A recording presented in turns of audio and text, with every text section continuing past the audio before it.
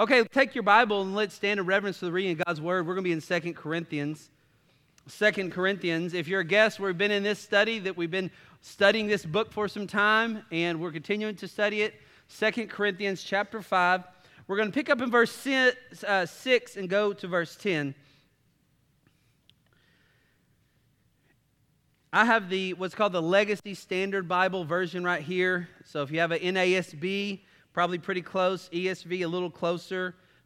King James, pretty close. Otherwise, it might be a little bit different, some other versions, but we can all track pretty close with each other. In 2 Corinthians chapter 5, verse 6, it says, "Therefore, being always of good courage, knowing that while we are at home in the body, we are absent from the Lord. For we walk by faith and not by sight. And we are of good courage and prefer rather to be absent from the body, to be at home with the Lord. Therefore, we also have as our ambition, whether at home or present, to be pleasing to Him. For we must all appear before the judgment seat of Christ, so that each one may be recompensed for his deeds in the body according to what he has done, whether good or bad. So then, knowing the fear of the Lord, we persuade men." Let's pray over this text. Thank you for the text of Holy Scripture. Help us to drink from this today. Help us to gain from this. Let the Word of God be what drives us closer to the cross. May you be lifted up. May the distractions of life fade away in this moment. This is a holy moment. This is your text. Help us to accomplish the desired task, what the original recipients understood. Let us then make that giant leap of how to apply this where we're at today, 2,000 years later. Help during this for your glory and your honor. And God's people said, amen. Thank you. You can be seated. So you kind of see what we're reading about today. And if you're a person who's taking notes or you like a title, this might be an unusual title, but the title of the message is Ambitious to Please God. Ambitious to please God. Now, you might hear the word ambitious and think, oh, man, that sounds weird. I thought we weren't supposed to be ambitious. That kind of connotates something really negative. Well, it does, but also it can be redemptive. And we'll look at that here in a little bit.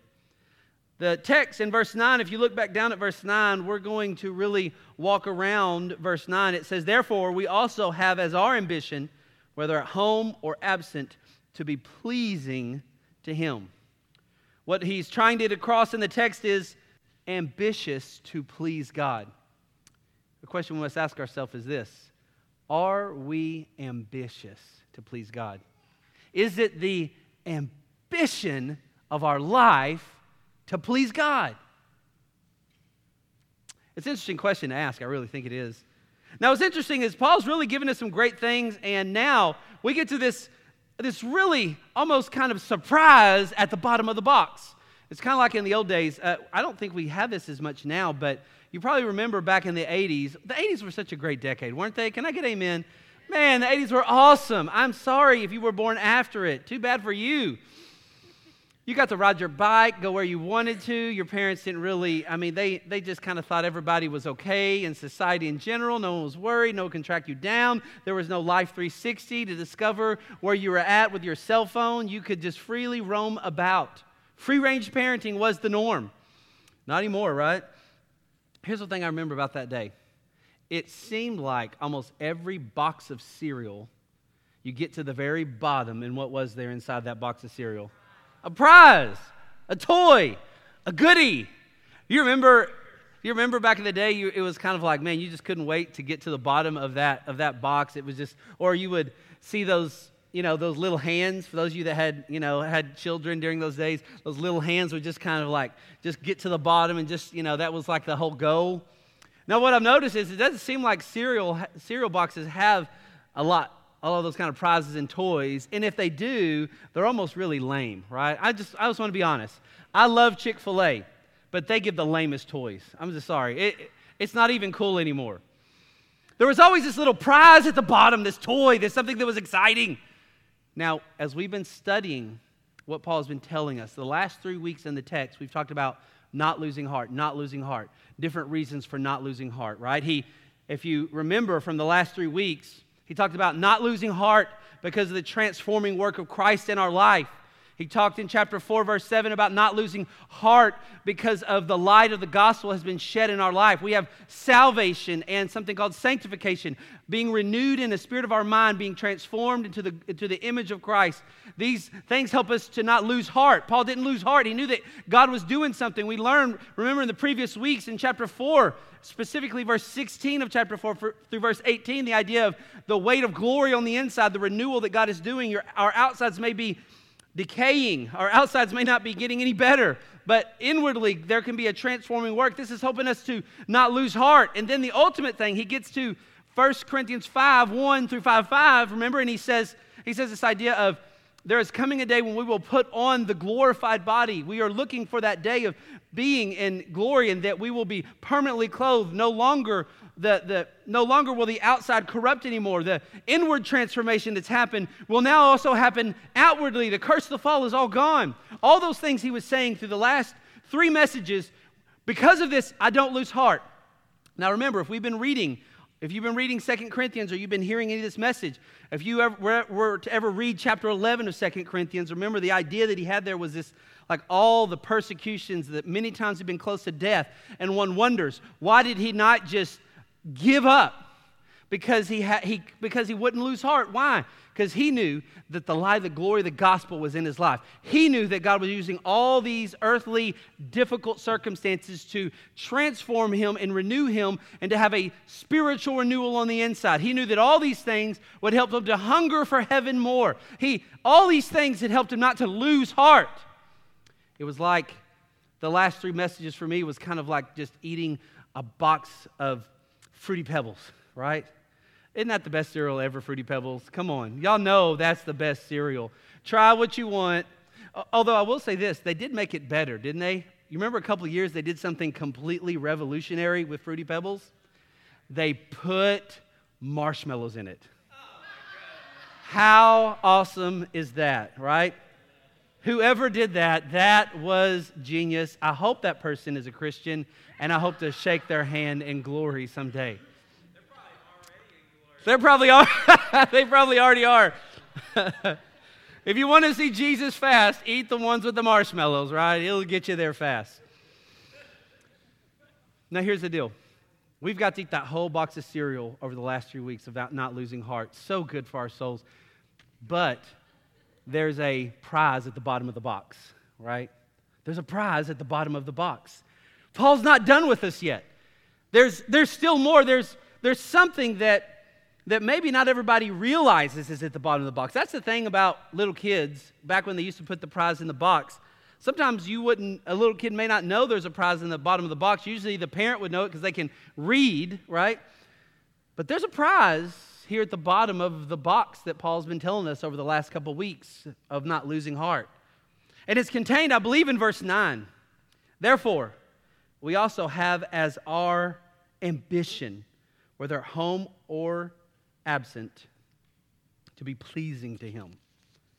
I think the prize at the bottom is Paul's giving us this insight, wrapping this together, this idea of not losing heart, and then he takes us to something that's connecting to all those previous thoughts about pleasing God. But more than just a cavalier pleasing God, an ambition to please God. What does it look like to be ambitious to please God? Well, it kind of looks like this, all right? Let's say I were to, by the way, that word ambition, if you were to look it up, it's a compound word in the Greek, right? Compound word, meaning 2 Greek words come together. It's used for sure 2 places that I know offhand. There may be a third, but it's a compound word, right? The first part of that word is the word philo, which sounds like the word phileo, which is the word for what? Love. It's a Greek word for love. There's many Greek words for love, but it's that word for love, kind of brotherly love, right? We get the city of Philadelphia, the city of brotherly love. So the word used for ambition in the Greek is a compound word of philo, which is love, and then the second part of it is timotheia, which is this idea of honor. So love and honor. That's the word the Greek word for this word ambition used here. Now, the interesting thing is, if you have a ESV or maybe a New Living Translation or a New International Version translation, it won't use that word ambition. It'll use the word goal or aim. Do you see that in your text? The word goal or aim. Not a bad word for the translators to use for this Greek word right here, right? This compound Greek word that means love and honor. Not a bad word to use, aim or goal, but I believe ambition is actually a stronger word to use for the English language for this Greek word, right? Now, what's interesting is translators, you know, the Bible is written primarily in New Testament Greek, Old Testament Hebrew, right? And translators, this is why we always need new translations through the years, is that language changes and you're picking the most appropriate words that go with what that original word meant. And so you'll see if you have like a Legacy Standard Bible or you have a New American Standard Bible or King James, I believe, maybe New King James will say this word, ambition, right? It'll say the word ambition. So we make it our ambition to please God. Now you might be thinking, Nick, you've already lost me. I don't know what you're talking about. I heard the word Greek and I lost it, right? Now let me tell you a Latin word, right? You're like, oh man, Nick, deliver me, Jesus, right now. Now there's, in the Latin, the word ambition is the word we get ambition is actually a Latin word, and it has this idea of to go around, right? To go around. Now, the translators pick that word ambition for that compound Greek word that has philo and time together that mean love and honor. They pick that for a reason, because that kind of Latin word that we get for ambition has the idea of going around to honor. But initially that word has this idea of going around to honor oneself. Kind of like a politician, right? Kind of like a politician. Are y'all aware that politicians, this is how a politician works. It's kind of like this, right? I'm just going to grab this chair up front. Man, no one sat up front. Just Kim. Just Kim. Everybody, oh, y'all did right over here. I'm sorry. Man, I'm sorry. I wasn't practicing proper ambition towards you guys, all right? I'm going to help you out here. So it'd kind of be like this. Preachers' kids count, but they have to sit up front, right? They have to, okay? Let's say, I didn't even have to do this. I can just like sit down right here and do it. Here. This is my buddy Quinn. Everybody say hi, Quinn. Hi, Quinn. Quinn's like, man, I'm not sitting on the fourth row anymore, right?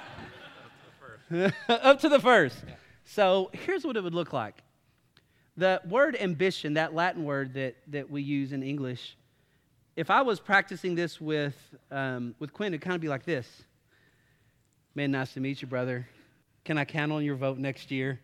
Like, I'd really appreciate it. Have you heard of what I've done recently since I've been in office, the great things I've done? Does that sound familiar to anybody? Now, what am I doing right now? I'm being ambitious, right? And particularly, ambition is not just that honoring yourself, but it's more than just going one place. It's kind of looking around and going, okay. I see this guy right here. Hey, nice to meet you. I'm Nick. I'm running for office. And listen, brother, can I count on your vote for next year, John? All right? Absolutely. Hey, amen. Let me tell you about all the stuff I've done. My opponent, terrible, right? They hate little babies and hate puppies, right? I can take you there all the way, my friend. So that's a form of ambition. It means that you're walking around, you're kind of looking like, ooh, how can I bring honor to myself, right? That's ambition. However, so there's a negative ambition, but there's a positive ambition. And the text, he's talking about something positive. Are y'all all kind of like, Nick, do not come next to me, right? Like, I will act like I got to go to the bathroom right now, right? I am out of here. So it kind of looked like this. I just need another chair. Oh, I see one back here, right? I didn't see one here. Okay, it would be like this. This is David. Everybody say hi, David. Hi, David. The ambition to please the Lord in the text, this idea of philo timete, this idea of love and honor, this idea of going around is different in this text. It has this idea of I'm going around to love and honor. So it wouldn't be this idea like you saw as, hey, what's your name? it wouldn't be me saying, can I count on your vote? It would be, David, man, tell me about your life. Man, what's important to you? You know? Tell me the best way you can be served. This word ambition right there has that idea of a love and honor where it's not really about you, it's about looking around. But it's not just I'm satisfied with David, it's that I pull over here and kind of, well, I'll catch Tom. Hey, what's your name, sir? Tom. Man, good to meet you. Good to meet you, Tom. Hey, tell me what's important about what you need in life. What's important? Yes. What's important is getting eternal life. Amen. Amen. He just taught a politician something, didn't he? But you see the difference? The politician that goes around looking for a way just to bring honor to themselves, that's an ungodly ambition, a selfish, self-exalting ambition that's warned about in Philippians 2. And then there's this kind that's right here. It's this idea of love and honor that goes around. The reason they used it is because that Latin word that we get ambition from has the idea of going around to honor, but distinctly here it's this going around in love and honor. Now look back at the text. Look back at verse 9. So here's what he says. Verse 9. Therefore, we make it as our ambition, love and honor, whether at home or absent, to be pleasing to him. So Paul, everything that's happened in the previous weeks, all the don't lose heart, he gives us this wonderful surprise at the bottom of the box and this idea of what it looks like to please God. So when we ask ourselves this idea, how do I please God?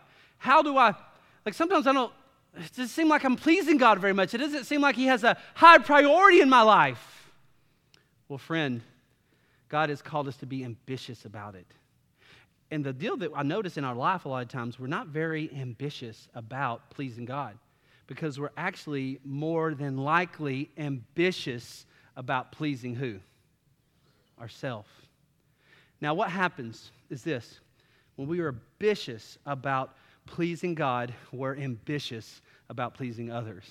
And when we're ambitious about pleasing others, it's really because we're ambitious about pleasing God. And when you boil down the simplest of God's commandments in Scripture, the 10 Commandments, the first half of it is all about loving who? God. The second half is about loving who? Those are interconnected to each other. So Paul's writing a letter to a Corinthian church. If you know anything about it, he's done them a lot of good. And what have they done a lot to him? Wrong. But he's still writing a letter. He's defending himself not because he really wants to. He's defending himself all throughout this letter for the glory of God and their good. He's ambitious to please God. It's not wrapped up in selfishness and self-seeking. So, an ambition to please God is this deal where everything is about the glory of God, and thus everything will be about how can you serve others. And I know that sounds uncomplicated, but it sure is hard to do. And the way you'll notice it is just like the politician example. Do we see people as something to serve ourselves, or do we see people as an opportunity to be an instrument in the hand of the Redeemer? This is why marriages break up all the time, because people get to a point of they're doing the ambition that it's sinful and it's all about their own honor, instead of seeing, for instance, your marriage as an opportunity to love and honor and show forth the glory of God. That's the two different. And these are interconnected. The people that please God are walking around looking on ways to love and serve the Lord. Now, what's interesting in the text, he doesn't leave us just alone on how to accomplish that task. Look at verse 6. Therefore, that therefore is pointing to what we've already read, the reasons for not losing heart in the previous weeks. Verse 6, therefore, being always of good courage, knowing that while we are at home in the body, we are absent from the Lord. That doesn't mean you're absent in your relationship with the Lord. It means that when you're at home in the body, you are not physically with the Lord, right? You're not physically with Him. You are spiritually with Him. He is with you. The Holy Spirit is around you. But He's saying while we are in the body, we are absent from the Lord. Remember, in the previous text, he talked about the day of coming glory, that your body will be transformed. He told this also in 1 Corinthians 15. Now look what he says in verse 7. For we walk by what? And not by what? So he says, you're in the body. Although you're in the body, you're absent from the Lord, but you're really not absent from the Lord because you walk by faith and not by sight. So here's one of the keys to living this kind of life that is ambitious to please God. It's a life that walks by faith. It's a life that walks by faith. Really just have 2 points today. It's a life that walks by faith. Does our life look like one that walks by faith? And when I say that, I'm not talking about gullibility. Let me free you. People say all the time of, well, that word faith, I can't swallow Christianity because it's just about gullibility. Well, then, my friend, you've missed the biblical definition of faith. That may be the world's definition of faith. That is not the Bible's definition of faith. When it comes to faith, there is always a substance of that faith. But a person will only be in this position of being ambitious to please God when their life is a walk of faith. Notice it says, if we what in faith? What does it say in verse 7? If we what by faith? Walk. That denotes that there's a daily in and out doing of something. As a result of the life, death, burial, resurrection of Jesus, God calls all his followers to every day take walks of faith. Every day to be pursuing him. If the culmination of our spirituality really happens within just a moment of being here together on a Sunday morning, we'll never have a walk of faith. And if we don't have a walk of faith, what will we do? We'll be ambitious to please ourselves. But if we'll take walks of faith every day, walks of faith, then what happens is we now come to a godly ambition, which is I'm looking around at how I can love and bring honors to others, because now it's all about pleasing God. But part of getting there is not only what he's given us so far in the last chapter about not losing heart, all the things I've told you, but it's also this idea of faith has to be built. James says, show me your faith without your works. I will show you my faith, what? By my works. Faith works. Faith does things, not to earn something from God, but because one has gotten something from God. And the interesting thing about faith, every day that there's a deposit of faith, whether it's in the scriptures, serving somebody and having your motives internally looked at as you're doing it. I mean, have you ever done something for somebody, then in the midst of doing it saying, am I doing this for my honor to please myself, or am I doing this for the love and honor of God to please him, right? Two different ways to go about a day. These daily deposits of walking in faith help a person to kind of drill up this idea of being ambitious to please God. And just a side note, the more we please God, the more we actually receive joy. That's how we receive joy. You know, most people think joy is just finding ways to honor oneself. That's not how you get joy in life, right? You actually get joy in life by actually finding ways for the glory of God and the good of others that you're actually serving them. You're bringing love and honor to them. It's really not even about you. And in that is the most joyful place to be. It's actually the promise of God in the Scriptures. God promises in the Scriptures, if you put yourself up really high, what will God do? He'll bring you low, right? He'll humble you, right? Those who try to honor themselves. But if you, by the way, have you noticed? You guys are the sinners, right? You guys are the godly guys over here, right? But if you're humble, which means everything is about the glory of God, not yourself, then what can God do? Exalt you. By the way, just as a side note, people say sometimes, well, how do I know if I'm humble? You don't. It's like trying to catch a saber-toothed tiger, right? The moment you think you're humble, you're not humble. A humble person simply doesn't even know they're humble, because all of life is about an ambition to please God. It's all about every day and every moment, every decision is about the glory of God and the good of others. And that person experiences this exaltation from Christ that sometimes they might not even be able to describe. Now, could others affirm it in your life and mention it? Sure. But you would probably be almost unaware of it. Now, what's interesting, keep looking at verse 7. I want to tie verse 8 to verse 7. For we walk by faith and not by sight, right?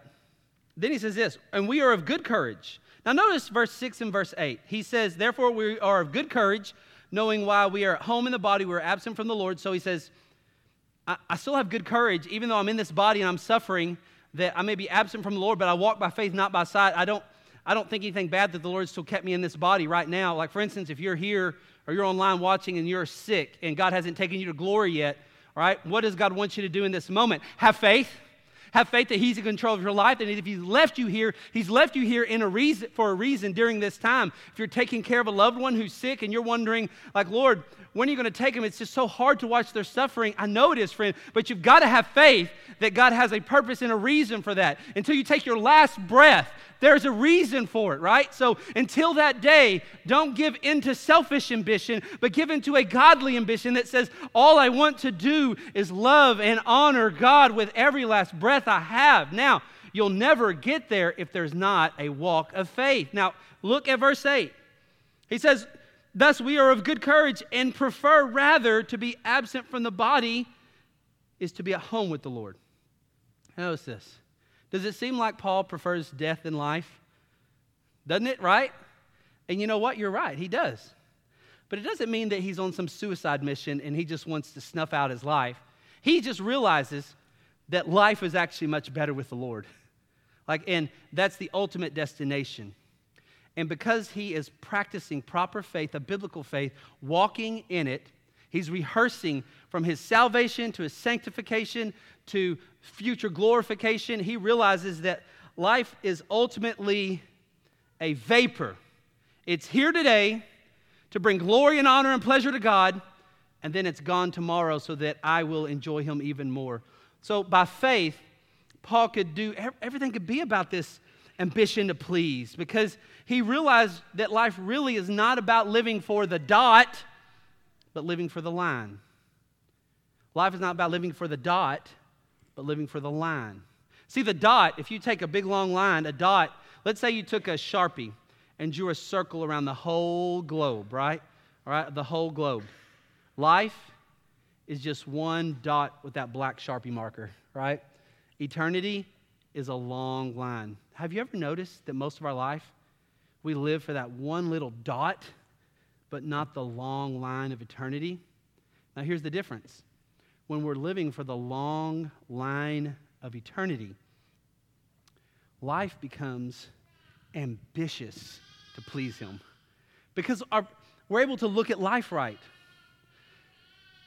But if we're on this opposite spectrum of exalting ourselves, bringing pleasure to ourselves, just trying to bring our own honor, going around just trying to get it, well, then life is really not, really, we're not living for Him anymore. We're just living for this dot. And the dot doesn't satisfy. I mean, ultimately, have any of y'all had good days in life? Y'all had good days, amen? Anybody have good days, right? Were you satisfied with that one good day? I mean, were you kind of like, oh, that's it. I don't need any more good days, Lord.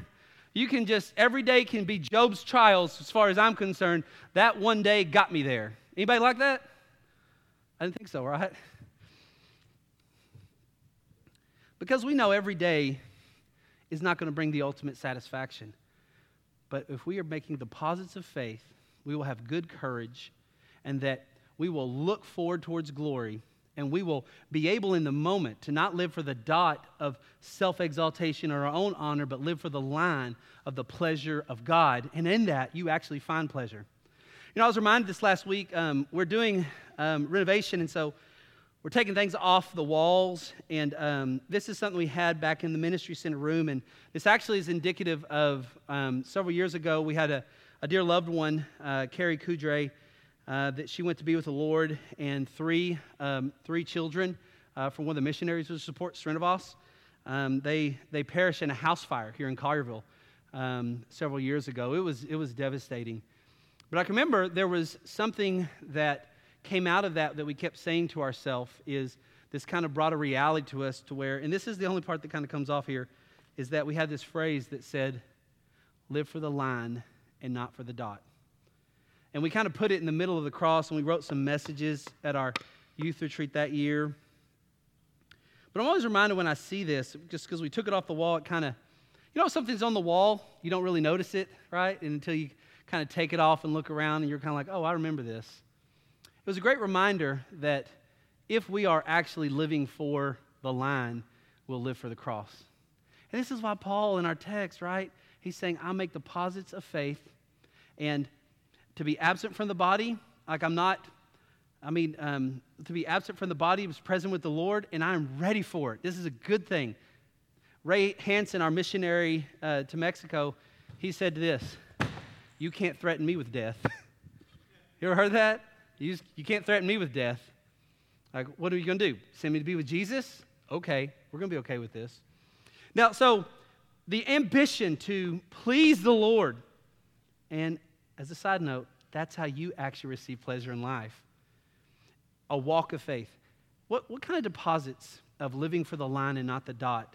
What kind of deposits of faith have we been making that actually help us to not live for the line, but live for the dot, but live for the line? What does our day look like? How do we start it?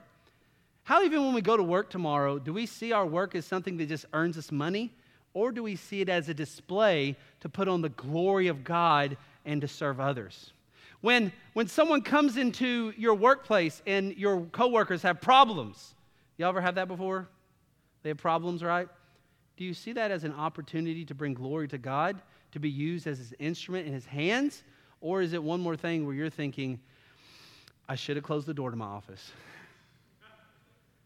It's the difference between living for the dot and living for the line. The difference is there an ambition to please self, or is there an ambition to love and honor and serve the Lord and please Him?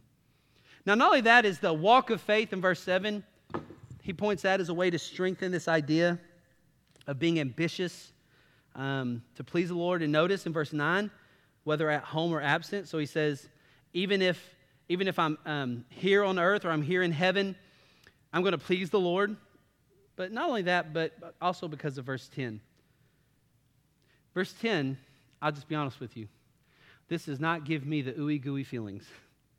Verse 10 brings a holy fear, and that's a good thing. Look in verse 10, he says this, therefore, we must, what does he say? All appear. Now, contextually, I believe he's talking about what's called the judgment seat of Christ, not the judgment seat that's coming for those who are not in Christ. We'll talk about that later. Let's talk about the judgment seat of Christ for believers, right? He says this, so that we must all appear before the judgment seat of Christ, so that each one may be recompensed. Now, some of your translations may say compensated or get what's due for the deeds in the body, which means what's happening while you're on planet Earth, right? According to what he has done, whether good or what.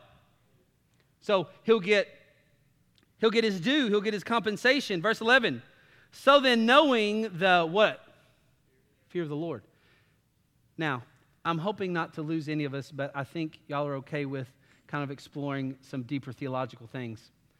So there's been a disagreement for years in the evangelical world about the judgment seat of Christ, right? Now, I'm not talking about the judgment seat for unbelievers, right? We'll talk about that, Lord willing, at the end in Revelation 20. I'm talking about if you are in Christ, you are saved, you're in Christ, you belong to Him, you believe in the life, death, burial, resurrection for your salvation. That's the person I'm talking to right now, right? A Christian.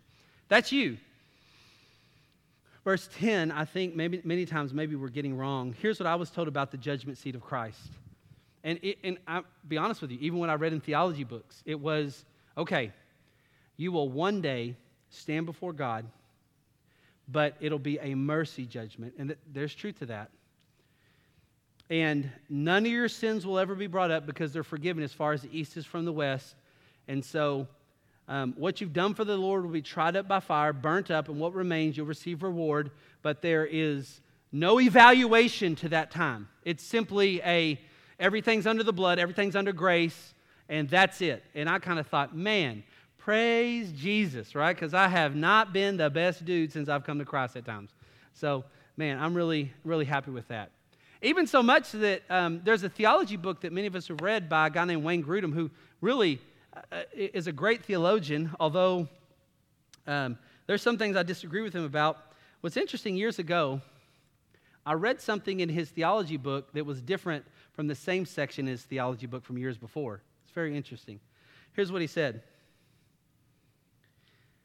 By the way, I wrote him an email, right, to ask him about this, right? So it was really interesting. So I'll read for you the email, right?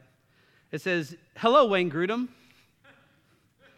I am a pastor in Collierville, Tennessee, who has recently had a discussion with some of my sheep about the subject matter of what the Bema mercy seat judgment of Christ will be like for Christians. In the conversation, I expressed that at the Bema, the mercy seat judgment of Christ for Christians, there's scriptural evidence that supports secret words, deeds, and sins of believers being revealed. Instantly, many of my sheep were disturbed by what I said and wanted to know if anybody out in the theological world believed the same way. In my church, we've used your systematic theology book, so there's a tremendous amount of respect for your theological positions. Therefore, I referred them to the section on page 1144 that supported what I was telling them. The section says this. This is Wayne Grudem in his theology, speaking about this final judgment, right? By the way, if you're taking points, the point 2 is a holy fear of the judgment seat of Christ. A holy fear of the judgment seat of Christ. A holy fear of the judgment seat of Christ will help us to be ambitious to please Him. Now, let me walk and tell you what he said. Wayne Grudem said this: "Will all secret words and deeds of believers and all their sins also be revealed on the last day? ? He says this: "It seems that this is so. Because in writing to believers about the day of judgment, he says that when the Lord comes, He will bring to light the things now hidden in darkness and will disclose the purposes of the heart. Then every man will receive his commendation from God." Certainly, this fact should provide a motive for godly living. And Paul uses it this way in 2 Corinthians 5, 9 through 10, which we're reading right now. "We make it our aim to please Him, for we all must appear before the judgment seat of Christ."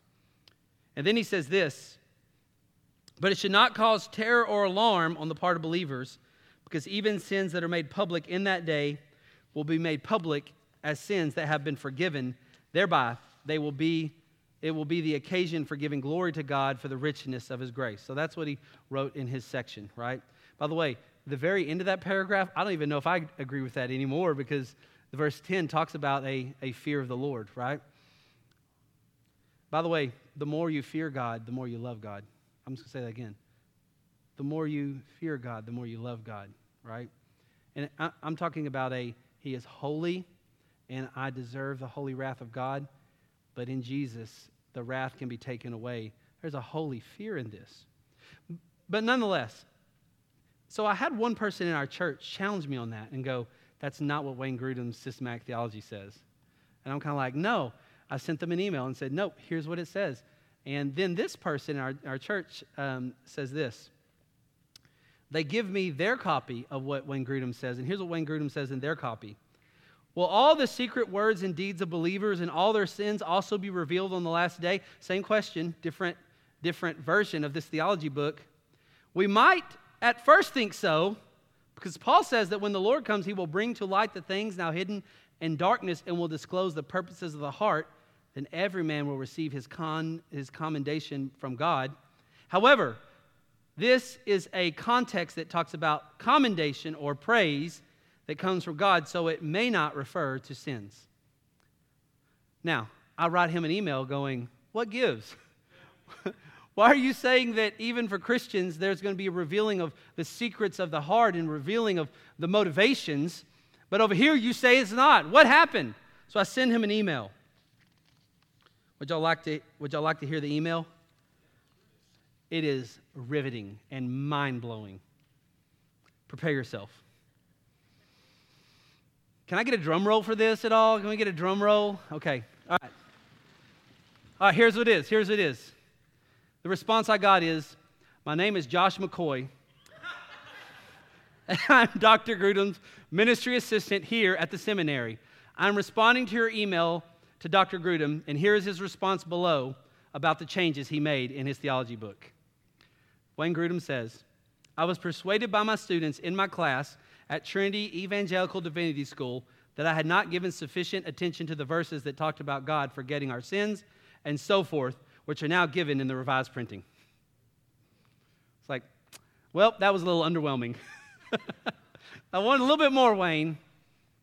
But let me point you to what the scriptures say about this so that you have an understanding. I would say this.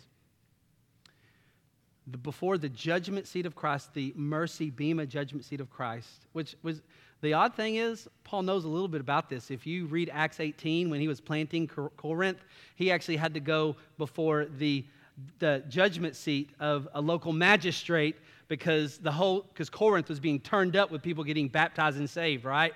They didn't like it. In the end, the magistrate basically dismissed the case because he realized that this had nothing to do with the civil jurisdiction of Achaia, which is the region that Corinth is in. So, but Paul knows something about that. So I don't find it odd when he writes to the Corinthians, he, by experience, understands he was actually at one of the judgment seats of even the civil magistrate in Corinth. Now, regardless of that, I want you to look back down. I want you to hold your place there, and I want to show you a couple other scriptures. Look at 1 Corinthians chapter 4. So the question I want to just make sure and expose you to is this idea of at the judgment seat of Christ for Christians. Will it be like one version of Wayne Grudem's that said basically nothing's going to be brought up that's negative, It's all kind of under the blood, although I'm paraphrasing now. That's not his words. Do y'all catch my drift, what I'm talking about? Do y'all catch this? Are y'all with me? Yay or nay? Yay? Okay, good. Or at the judgment seat of Christ, will our motivations, our secret sins be brought up? Well, let's look at what the text says. You go to 1 Corinthians in chapter 4, verse 1 of 1 Corinthians. It says this, "Let a man consider us in this manner," there's Paul writing, "as servants of Christ and stewards of the mysteries of God." This is Paul writing. "In this case, moreover, it is required of stewards that one be found," what? So you think we're dealing with a pagan or someone in Christ?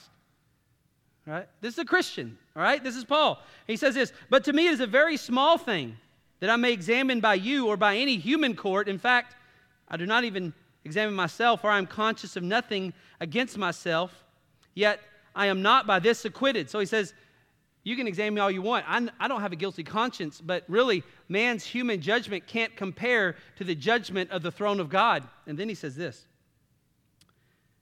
"But the one who examines me is the Lord."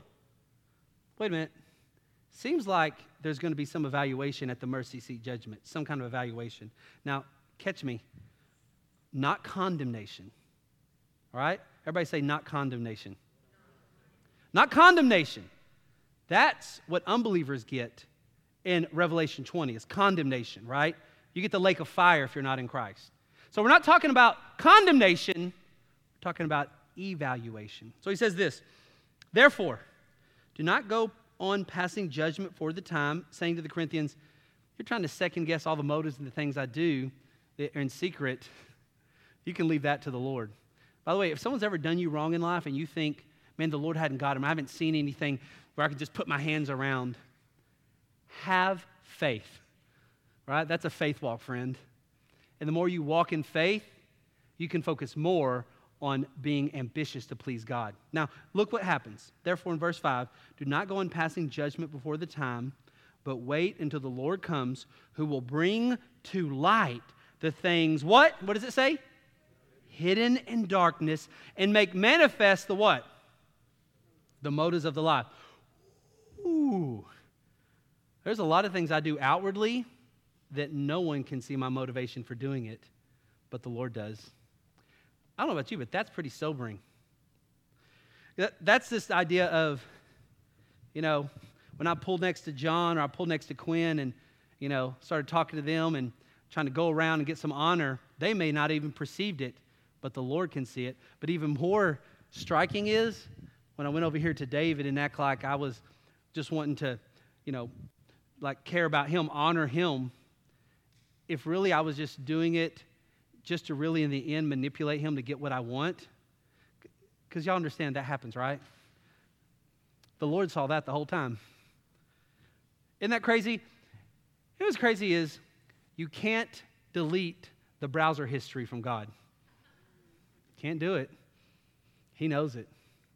In fact, even more scary is you may not make the click that you would be embarrassed of the browser history, but just the meditations of your heart of thinking to want to make the click, God already knew it. Now, isn't that striking? So he says, in light of that, God knows even the motivations of my heart. In light of that, I am ambitious to please him. And I want to make sure my honoring is actually out of a position of that compound word that we have for ambition of love, motivated by it. I love it. Look in verse 5. He says this, then each one's praise will come to him from God. If you want to do more reading of this, you can even look up in verse of chapter 3 of 1 Corinthians and look at verse 10. You can even go through 10 through 15, where it talks more about the judgment seat of Christ. Our time doesn't exactly permit us to do it. Actually, wait a minute, maybe it does. All right, go to verse 10. I'm looking at the clock.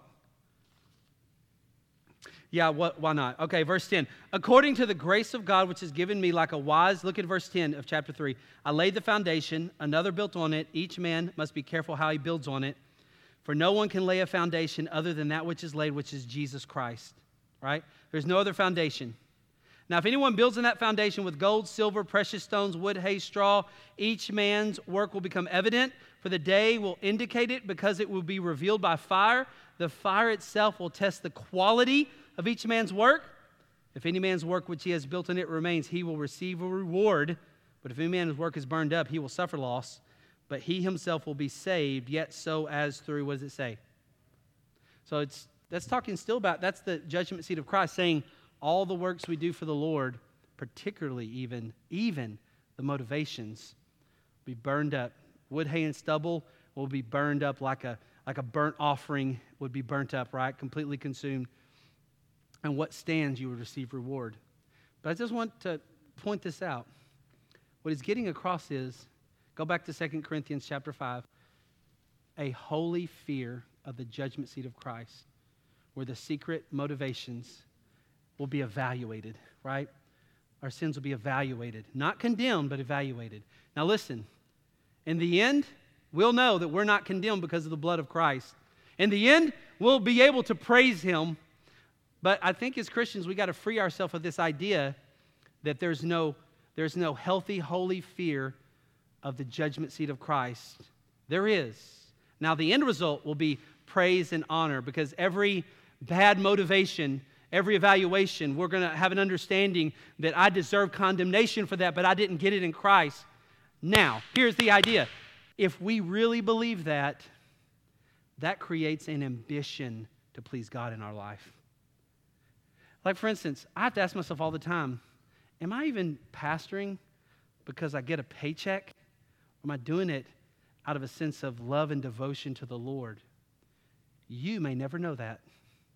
I may even fool myself that. But does anybody know who does? Yeah. Or the next time I decide to give the gospel to somebody, am I giving it because I want to have a cool story to tell? Or am I doing it out of a pure heart motivation? Guess what? The person I tell that gospel message to, they'll never know it. Does anybody know who will? Yeah. So then it changes everything. Now I have to go, is my ambition a love and honor, love for the Lord that results in love for others, a love and honor ambition that seeks to do everything about the pleasure of God? I'm trying to please God.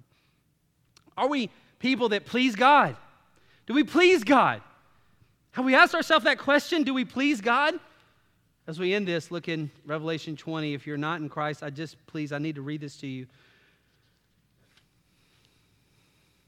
Because you can't talk about God's judgment to end a message for believers and not at least make sure unbelievers understand this. Please, my friends, understand this. Hey, this whole message has been for really believers, but if you're here and Christ is not yours, you've not placed your faith in the life, death, burial, resurrection of Jesus. You have not realized that you are a sinner condemned to the judgment of a holy God, and you have never placed faith and trust in the finished work of the cross. Then, friend, this is the person I'm talking to right now. And let me tell you, verse 11 through 15, you ought to be super scared of this. This is terrible. I'm not trying to just do this hellfire and brimstone. I'm just reading you what the Scripture says. Verse 11 says this, "Then I saw a great white throne." We're not talking about the mercy seat judgment here. "And him who sits upon it, from whose presence earth and heaven." Actually, will y'all stand up while we read this? Because this is way too holy to just sit down. Oh, man. If you're not in Christ today, I would implore you, put your nose on this text. Put your eyes on this. Look at verse 11. "Then I saw a great white throne and him who sits upon it, from whose presence earth and heaven fled away, and no place was found for them." You can't hide. He knows it all. "Then I saw the dead, the great and the small, standing before the throne, and the books were opened. And another book was opened, which is the book of life. And the dead were judged from those things which were written in the book according to their deeds." Here is not your deeds being evaluated in light of the life, death, burial, resurrection of Jesus. Here, it's deeds evaluated in light of condemnation. "And the sea gave up the dead which were in it," in verse 13. "Death and Hades gave up the dead which were in them, and they were judged, and every one of them according to their deeds. Then death and Hades were thrown into the lake of fire." This is the second death, the lake of fire. "And if anyone's name was not found written in the book of life, he was thrown into the lake of fire." Friends, this is what's called the white throne judgment for unbelievers. This, if you're not in Christ today, I'm not trying to scare you out of hell into heaven, but I got to be honest with you. I am not ambitious to please God if I don't tell you the truth about this. Please, I implore you today, bow the knee. And you already know it right now, because when I read this, the message of this brought a holy fear in you that you can nothing but want to call out to Christ to save you. Will you pray with me? I want to pray for you. First, if you're here and maybe I read this and you've not repented of your sin, you've not acknowledged your sin, maybe you're living in sin, maybe God's doing a work of holiness in your heart right now. Would you pray? This is a prayer I prayed years ago. This is when I came to faith. It wasn't the prayer as much that saved me. I believe what I was praying. My prayer was like this. And if you can pray it with me, if you don't know how to pray, if you're not in Christ, if you're not a Christian, it's like this. My prayer was something like this. Jesus, I know I'm a sinner. I've sinned against you. I've broken your commandments. I'm a liar. I'm a luster. I desire what others have. I worship idols. Jesus, come into my life. I accept that you died. You took the judgment I deserve. Give me the glorious exchange, my sin for your righteousness. Thank you for coming into my life. Thank you for letting me call upon you. In Jesus' name, amen. If you are here and there was a prayer of faith like that that came on your heart, would you please tell someone around you so we can help you with the next step? And for God's people, may, by the grace of God, we be ambitious to please Him in every way we are. By faith, and because we have a holy fear of even the mercy seat judgment, that all things will be evaluated. Let us sing to the Lord, and then we'll continue the rest of our worship time together.